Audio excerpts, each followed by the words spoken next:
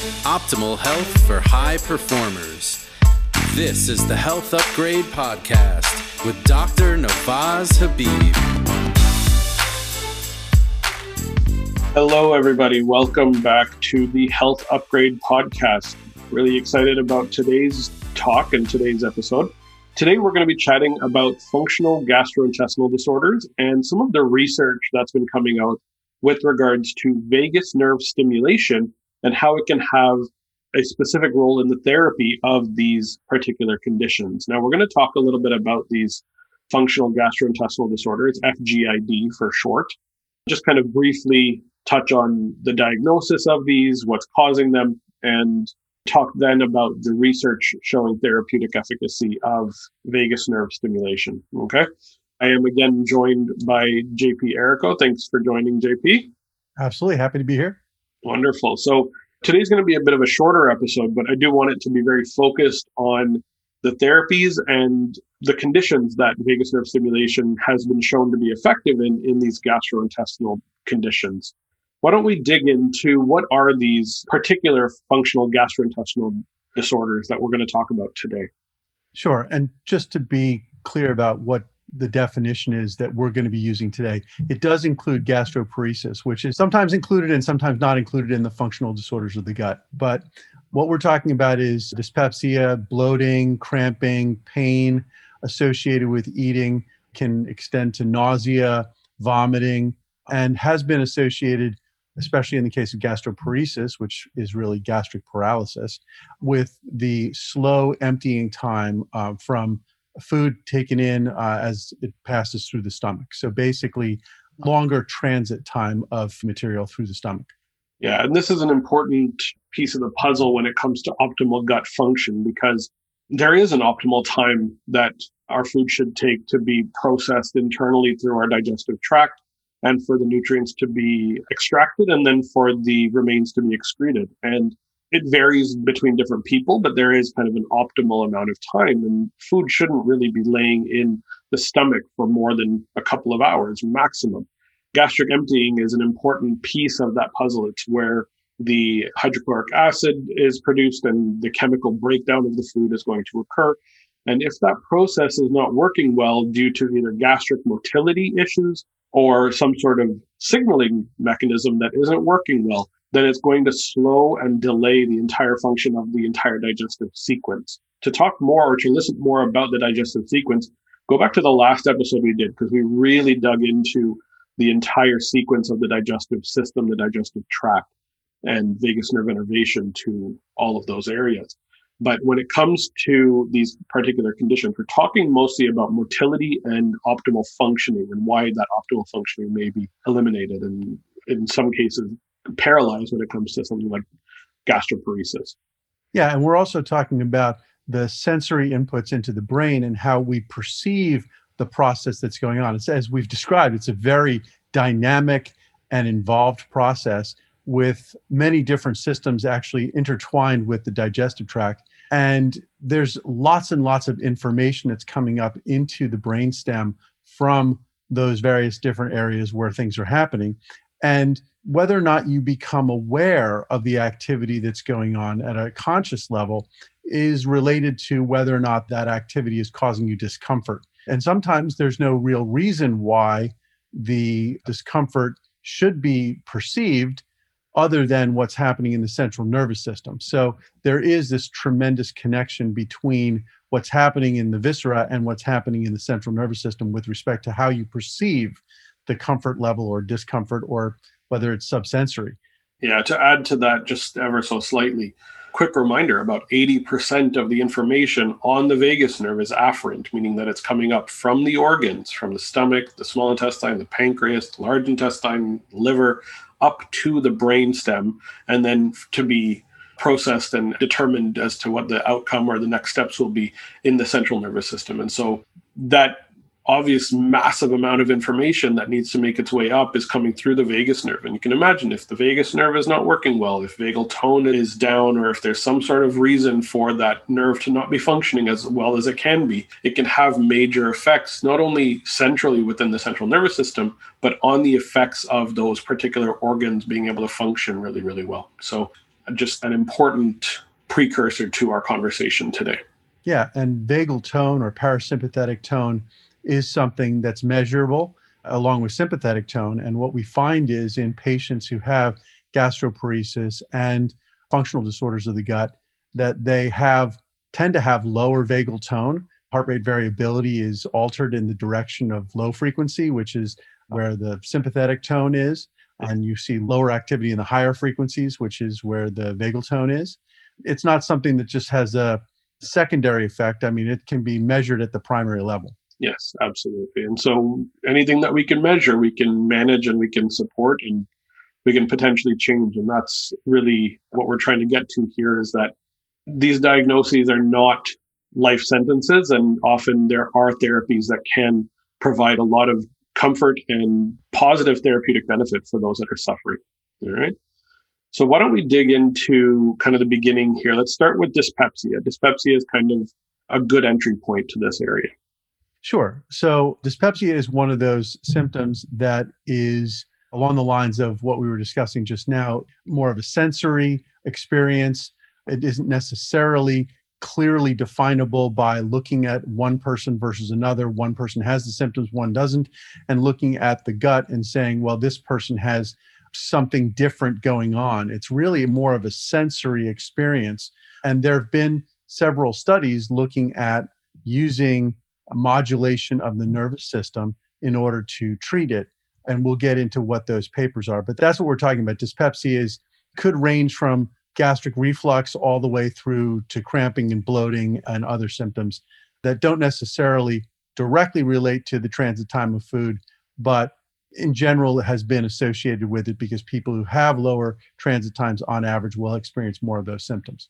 Yeah, no question about it. So when it comes to functional dyspepsia, what we're essentially pointing to is discomfort caused by some sort of dysfunctional aspect of the stomach, particularly, and the initial parts of the small intestine or duodenum. And so essentially what's happening is there's some sort of signaling mechanism that is broken down that is not allowing for gastric motility, gastric functioning to be optimized. And so food remains in the stomach for a little bit too long, or it creates a bit more of a bloat and discomfort that can occur in many of these conditions.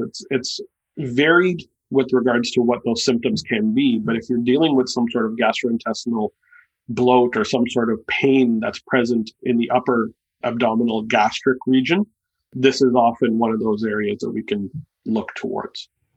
Absolutely. And it blends in with gastroparesis, which Yes. is there are stronger associations with gastroparesis with very clearly definable disease states, like, for example, diabetes, Parkinsonism, and other, frankly, neurologic disorders that lead to a slowing of and even stopping of gastric motility. And so there's a spectrum of experiences, much the same way rheumatoid arthritis can be associated with very clear degeneration of the joint and the articular surfaces, et cetera. Whereas fibromyalgia and other painful symptoms, painful conditions don't necessarily have that level of damage to the joint. In fact, sometimes there's no damage that's clearly definable radiologically to the joint, but yet the pain levels are experienced the same way. So much the same way with gastroparesis, there is a definable pathology. Sometimes the dyspepsia is not definable by a specific pathology that's peripheral. It's the experience that you're having or the perception that you're having that's leading to the symptoms. So let's talk a little bit about what should be happening. When food makes its way down after being chewed in the mouth, down through the esophagus, it then enters the stomach, passing through the upper or lower esophageal sphincter and getting into the stomach. And that's where it's essentially churned through an acid bath and broken down through hydrochloric acid production. We have other pepsin, and a few other chemicals that are produced, particularly within the stomach. And that's where food is essentially broken down biochemically. Now, this is where we should create this chyme mixture, which then enters the small intestine. And that's where we can then start to absorb nutrients into the bloodstream via the intestinal walls. When that process is broken down, we're going to have a few different things occurring. what we initially feel when that food makes its way down into the stomach is a stretch reflex. And this is one of those areas that stretch reflex is signaling from the enteric nervous system of the stomach via the vagus nerve up to the brainstem. And so this stretch reflex is an important factor here. Can we dig into that a little bit? Yeah, stretch receptors are present on multiple organs. They're in the lungs, which is one of the reasons why deep breathing exercises activates the vagus nerve, in the same way that a greater curvature of the stomach, when you have, as you said, an expansion of the stomach or significant movement of the stomach, which frankly, the stomach moves all the time, whether there's food there or not. There's a constant churning that's going on. That's one of the sources of bowel sounds, along with gas moving through the intestines. But that movement will cause the stretch receptors to expand and activate, and they send information, as you said, afferent information going up through the vagus nerve into the brainstem for processing. Now, in the brainstem, there is the sort of what I refer to as the muffler. It's a filter that exists, and its goal is to basically stop any signals that are benign from rising to the level of being perceived. And the purpose of that is that you want to ignore all the signals that are coming into the brainstem that would otherwise distract you and aren't meaningful. They're inhibited or blunted or muted by a cascade of neurotransmitters, inhibitory neurotransmitters that basically stop the activation of higher level processing. When there's a problem, that information rises beyond that filter and then rises to the level of being consciously perceived. And as you can imagine, the purpose of consciously perceiving that is to make you aware of and make you take actions or behave in a way that will alter the reason why you're experiencing it. And so, unfortunately, that means it should be uncomfortable or something that would cause you to make a change in your behavior. The problem is that sometimes that filter can be broken down, and as a result, signals that should otherwise not pass on up to the higher levels of your brain do. And so sometimes the problems are simply associated with, and I shouldn't say simply because it's quite complicated, but the problem can be identified as having an inability to mount the appropriate level of inhibition. That descending inhibition, which is those inhibitory neurotransmitters, are not being expressed at high enough levels to relieve you of experiencing symptoms that you otherwise shouldn't. A perfect way, or I shouldn't say a perfect way, but a very common way to deplete your brain of, temporarily deplete your brain of the ability to filter out benign signals is through overuse of alcohol. If you have too much alcohol that you've taken in, hopefully it was for a good reason.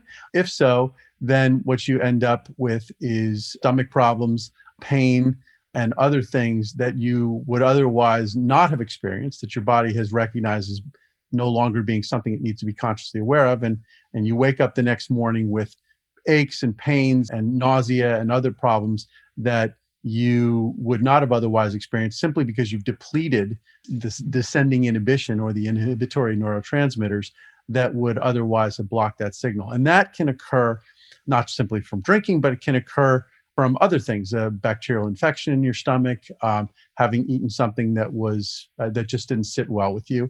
And unfortunately, for some people, that experience can persist for an extended period of time. That's what I think of as functional disorders versus disorders that have a real root cause that's located in the peripheral organ.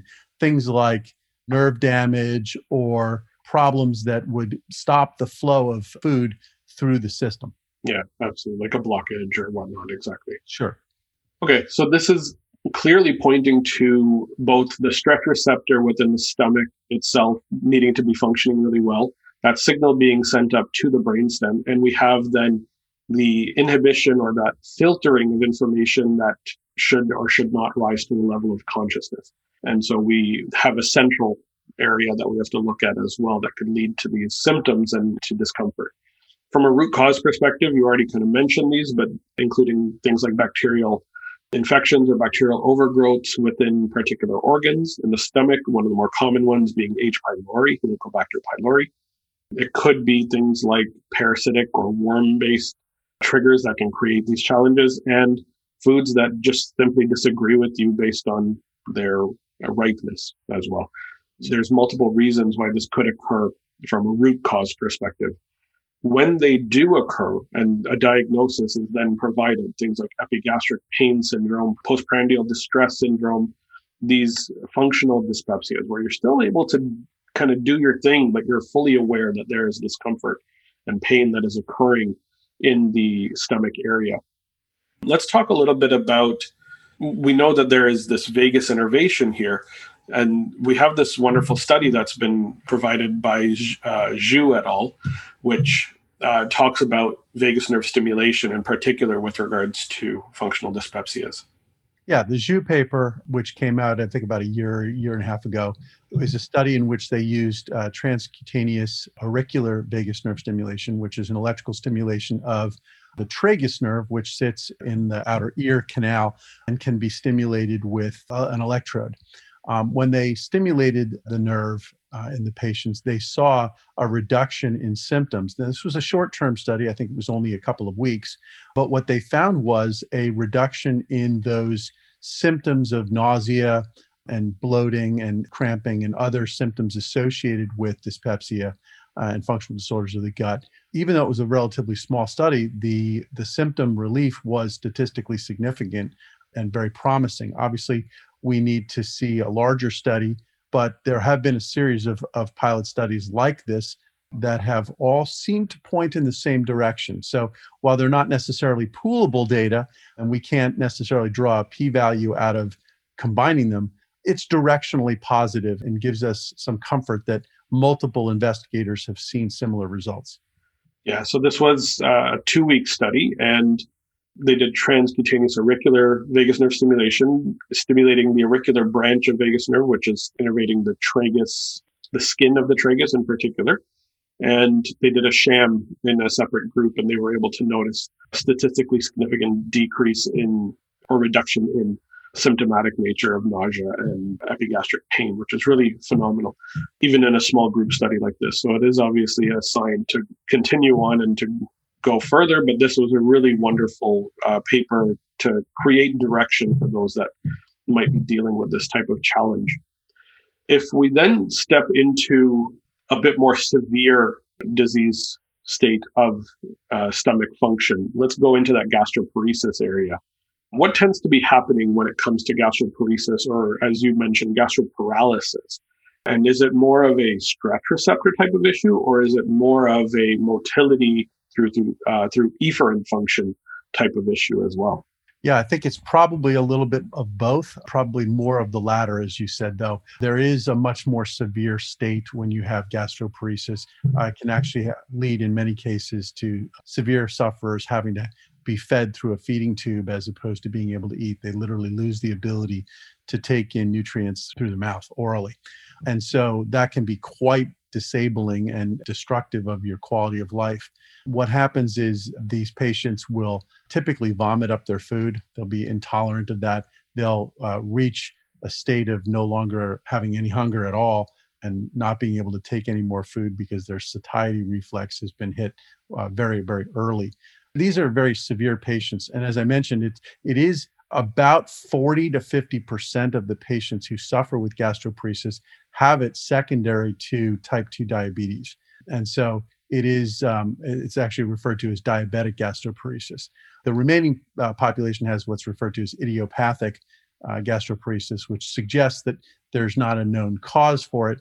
But in fact, there are a number of different buckets into which we can place these people. In fact, in a study that was done that I was aware of and involved with peripherally, that was conducted over in the UK in about half a decade ago at the Royal Free Hospital, which is part of the University College of London organization. They conducted a study in gastroparesis patients. It was not randomized, but it was an open label study using a cervical non-invasive vagus nerve stimulator. And the results of that study were very positive. That led us to feel confident that we were contributing positively to the knowledge base. What they showed was that these patients, or what we learned was that these patients typically had some event that occurred in their lives, whether it be a severe parasitic infection or bacterial dysbiosis, that had persisted for an extended period of time. In some cases, they had a surgery. I think we're all familiar with the temporary paralysis of the digestive system that can occur post-surgery, referred to as an ileus, post-operative ileus. But in many cases, these patients had a surgery and had really never recovered from the ileus, and as a result, were diagnosed with gastroparesis. So there's many different causations that can lead into gastroparesis. But what we found was that vagus nerve stimulation with a non-invasive approach could relieve symptoms. And in some cases, it was dramatic. I mean, patients who had spent years having to only survive on feeding tubes, jejunal feeding tubes, were able to now go out to meals, to dinner with family and friends, and participate in ways that they had really had to give up for many years. So very positive results. It did not have that effect for everyone. I want to be clear. So there's still much work that needs to be done in order to clarify whether or not this therapy is actually the reason for the benefits. But just the time scale of when the relief was experienced by these people was pretty dramatic. Yeah, and the study that you pointed to by Pollan and Owen Epstein being one of the lead authors on that paper as well, clearly pointed to about a 43% of participants were known then as responders. They actually had a positive response. So 43% of these people that were suffering from this debilitating condition that I've had the unfortunate task of working with other patients that have had this particular diagnosis. It is a struggle to live when you cannot eat food regularly, when the food just does not move through your intestinal tract effectively. And if 43% of these people were responders within 6 weeks of beginning this simple transcutaneous cervical vagus nerve stimulation, to the point where they were able to have relief and potentially even start to live a more normal life, it's quite promising that something like this could be beneficial for a good chunk of these people that are dealing with this particular challenge. Yeah, the results that we saw were consistent with results of the Entera system. So just for those people who aren't aware, Medtronic, which is a medical device company in the United States, makes a product called the Entera, which is not at this point approved, but it is available for commercial sale through what's called a humanitarian device exemption. It's a testament to how devastating this condition is. But patients will have an implantable device surgically inserted into their bodies with leads that go to the greater curvature of the stomach. They're connected to the stomach directly. And the goal was to increase the rate of food transiting through the gut, so increasing gastric motility. But the interesting thing that they found was that the symptom relief, in some cases, in many cases actually, was far quicker than any change to the gastric motility. In fact, gastric motility, and it's been found in other studies too. I think we're also going to have a chance to talk about the Gottfried study led by Linda Nguyen out at Stanford University. These studies seem to indicate that while gastroparesis is defined by this slowing of gastric motility, that the gastric motility may change or it may not in the patients, and it seems somewhat disconnected from the symptom relief that they're experiencing. But again, whether the symptom relief comes from the direct change in gastric motility or a central nervous system change in perception of what's happening, I think the patients won't care either way. Again, all of these studies need to be followed up. Certainly hope that Medtronic at some point passes beyond just a humanitarian device exemption and gets a full approval for the device, and that we can have the good fortune to see the results of their study.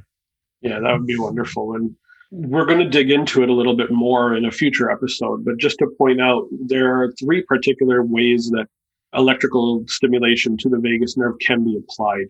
There are 2 that we talked about so far that are non-invasive. One is electrical stimulation to the auricular branch of the vagus nerve, which is the ear, particular areas of the ear that the auricular branch goes to. The transcutaneous cervical vagus nerve stimulation, which is actually to the neck region. If you find your pulse that you're finding your carotid artery, vagus nerve is just adjacent to that. So it's an easier area to connect to and have an electrical stimulation go on to trigger the fibers of the vagus nerve that are located within the neck, which are quite a lot, just so you know. And then the third way is that same spot, but invasively, we can have an implanted device be put directly onto the vagus nerve and electrically stimulated remotely, or just have like a battery pack basically that stimulates on an ongoing basis. And so there are multiple ways, and we're going to dig deeper into the science of vagus nerve stim and the different devices and the differences between these. However, just as a quick prelude to that, all three of these are basically approximately the same in terms of what efficacy is with regards to turning on the vagus nerve. Is that correct? Yeah, provided the signals are the same. There are actually, I would call it a fourth class, but it's part of the implantable class you were just talking about. So you can access the branches of the vagus nerve, as you said, in the ear or the neck. Cervical branches are sort of the main trunk as it's going up into the brainstem. But you can also access vagal fibers in the subdiaphragmatic region. So basically, like the Entera system, it's actually the device, the signal generators implanted, and the leads are all subdiaphragmatic because they're trying to get to the greater curvature of the stomach. There's also a product that was approved by the FDA for the treatment of obesity called the V-Block, which was also, I'm not sure it's still on the market, but that product is also a subdiaphragmatic stimulator, and it has a different signal. So as a result, it has a different effect on the vagus nerve. It's more of a blocking signal versus an activating signal, although I think ultimately there's a very interesting parallel in terms of the effect that it has on the rest of the body. There are some other products that I don't think have ever made it to the market. One that was called the Tantalus system that was also much like the Entera system. It was supposed to be a gastric pacing device. It depends on what the signal is that's being applied as to how it affects the vagus nerve. But as you said, the trunk of the vagus nerve is sitting in the neck. Sits inside the carotid sheath next to the carotid artery. And there are literally more than 100,000 fibers on either side of your neck. So there's plenty of nerve tissue to activate. Absolutely. Why don't we dig into the Gottfried study with regards to gastroparesis and that transcutaneous vagal nerve stimulator? Sure. Linda Nguyen is a wonderful professor in the medical school out at Stanford University, and she was interested in studying gastroparesis and the effects of vagus nerve stimulation on gastroparesis. She selected to use a non-invasive approach, and the study was, again, a short study, only a few weeks. But what they did was they ensured that the patient population would be compliant and would report information well. So they had a 2-week run-in period. For all studies, I highly encourage that. It gets patients to commit to something even before they receive therapy. In this case, the study was looking at gastric transit time and symptomatology. And again, in this study, I thought it was very interesting. It's worth bringing up again that what they found was there was a change in gastric motility, a change that was on the verge of being statistically significant. I think P was 0.053. But in a small study, you can imagine it's difficult to get to that statistical significance, but they were on the cusp of showing that the gastric transit time had decreased significantly. But what they found was that the change in gastric transit time was independent of the symptom relief. And again, they found about 40 to 50% of the patients experienced positive results, and they were encouraged. Now, in the case of that study, that was idiopathic gastroparesis, which again, I actually found quite promising because much of the work that had been done prior to that study seemed to indicate that the benefits in diabetic gastroparesis were typically better than in the idiopathic patients. So to see comparable results in a patient population that was only idiopathic was quite positive. I would be very happy if she were to continue that work and take it forward in a diabetic gastroparesis patient population. But my understanding from talking to her was that her patient population was more idiopathic, and that endocrinologists and other people were more the primary caregivers around the gastroparesis experienced by diabetic patients. For me, it brings up this question of, yes, we're increasing gastric motility time. Ideally, with a larger study, we'll be able to get to to a point of statistical significance.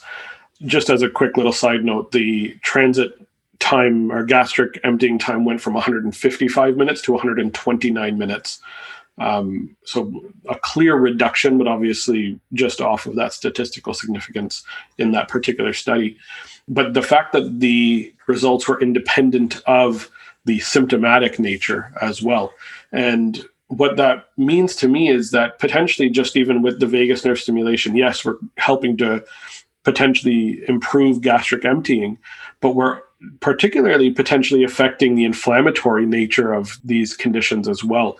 And maybe that's why it's more beneficial or seems to be more beneficial in diabetic gastroparesis, because we know that there is an inflammatory effect in type 2 diabetes.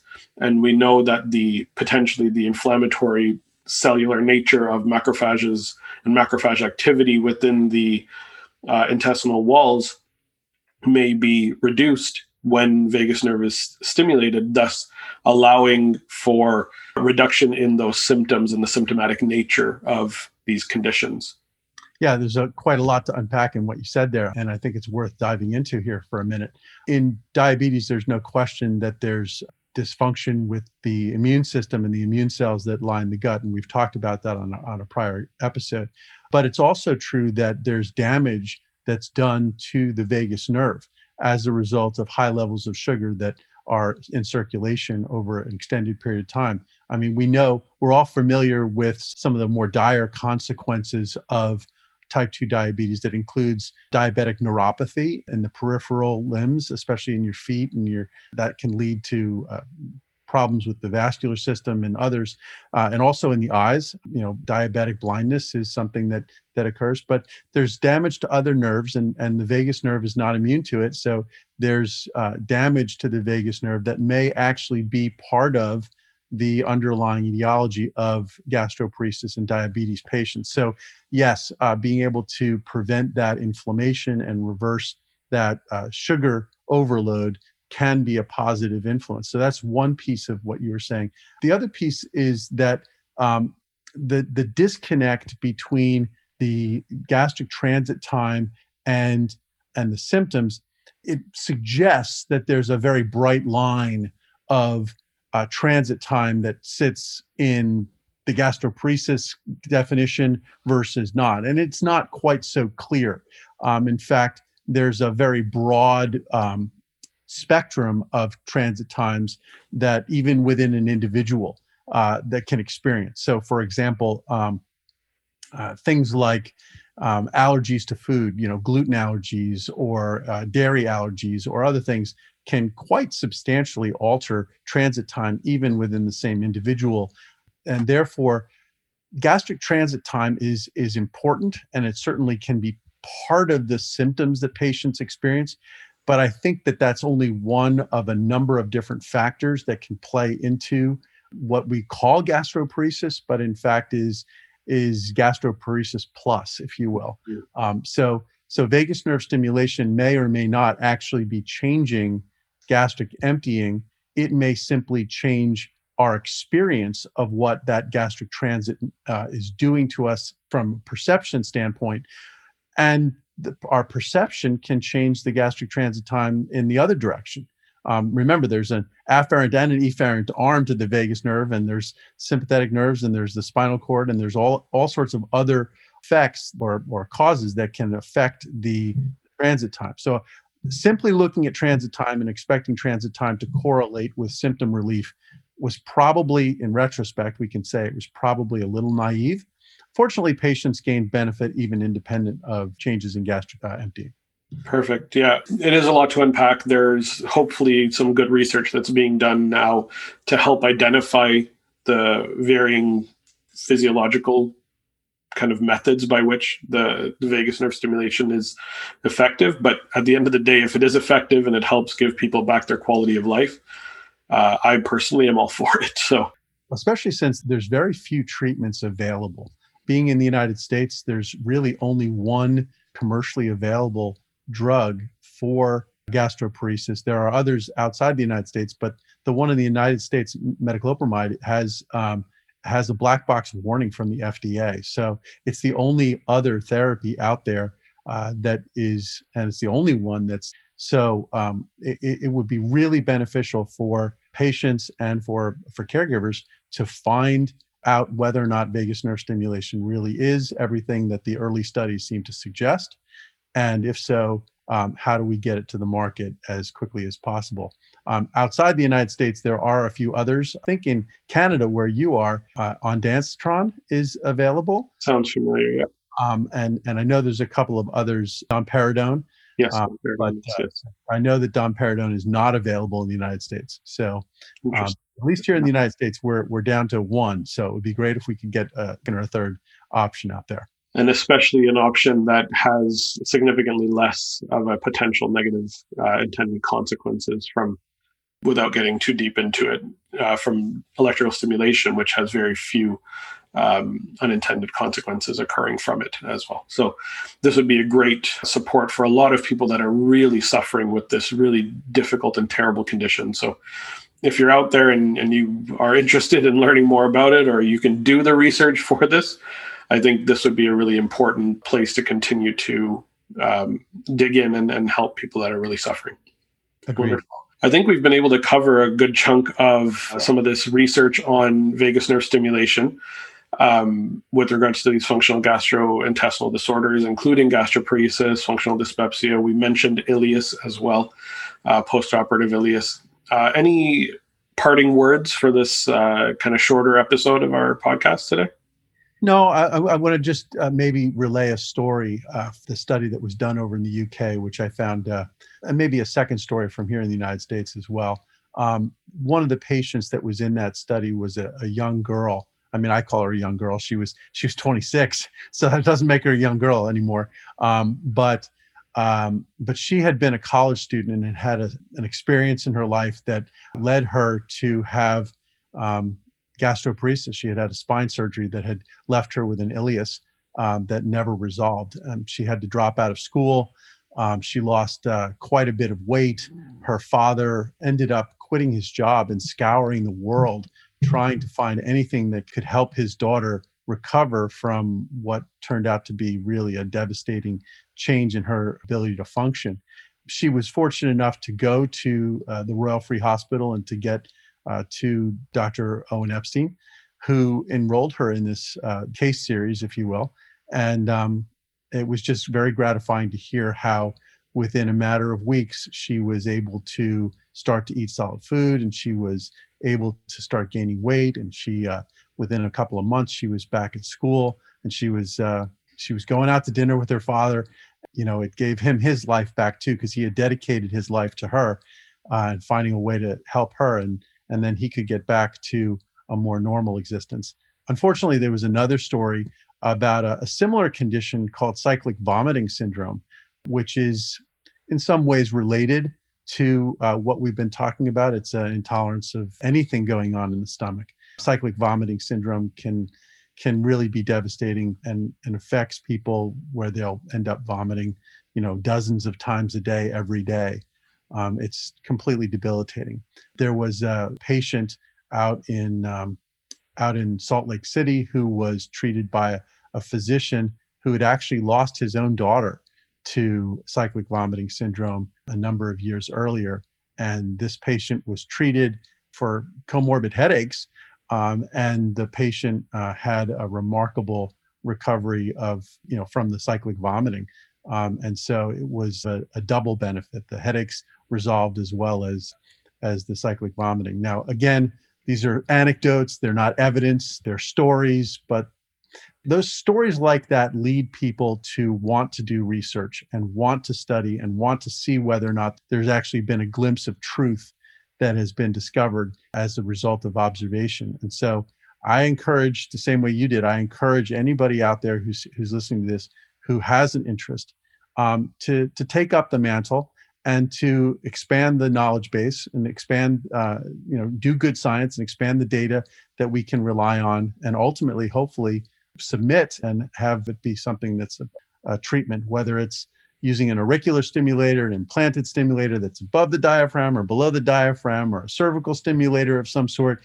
We're just excited to see the potential of helping our fellow man.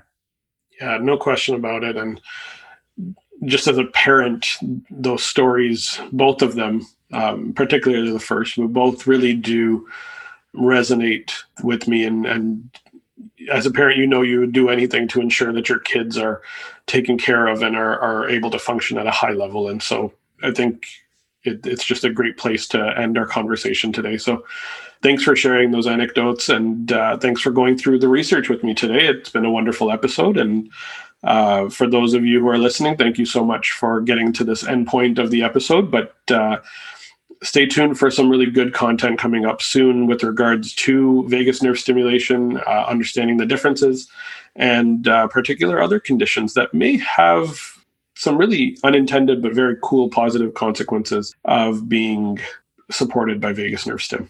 All right. Have a wonderful day. Please share this with anybody that needs this, and we'll see you on the next one.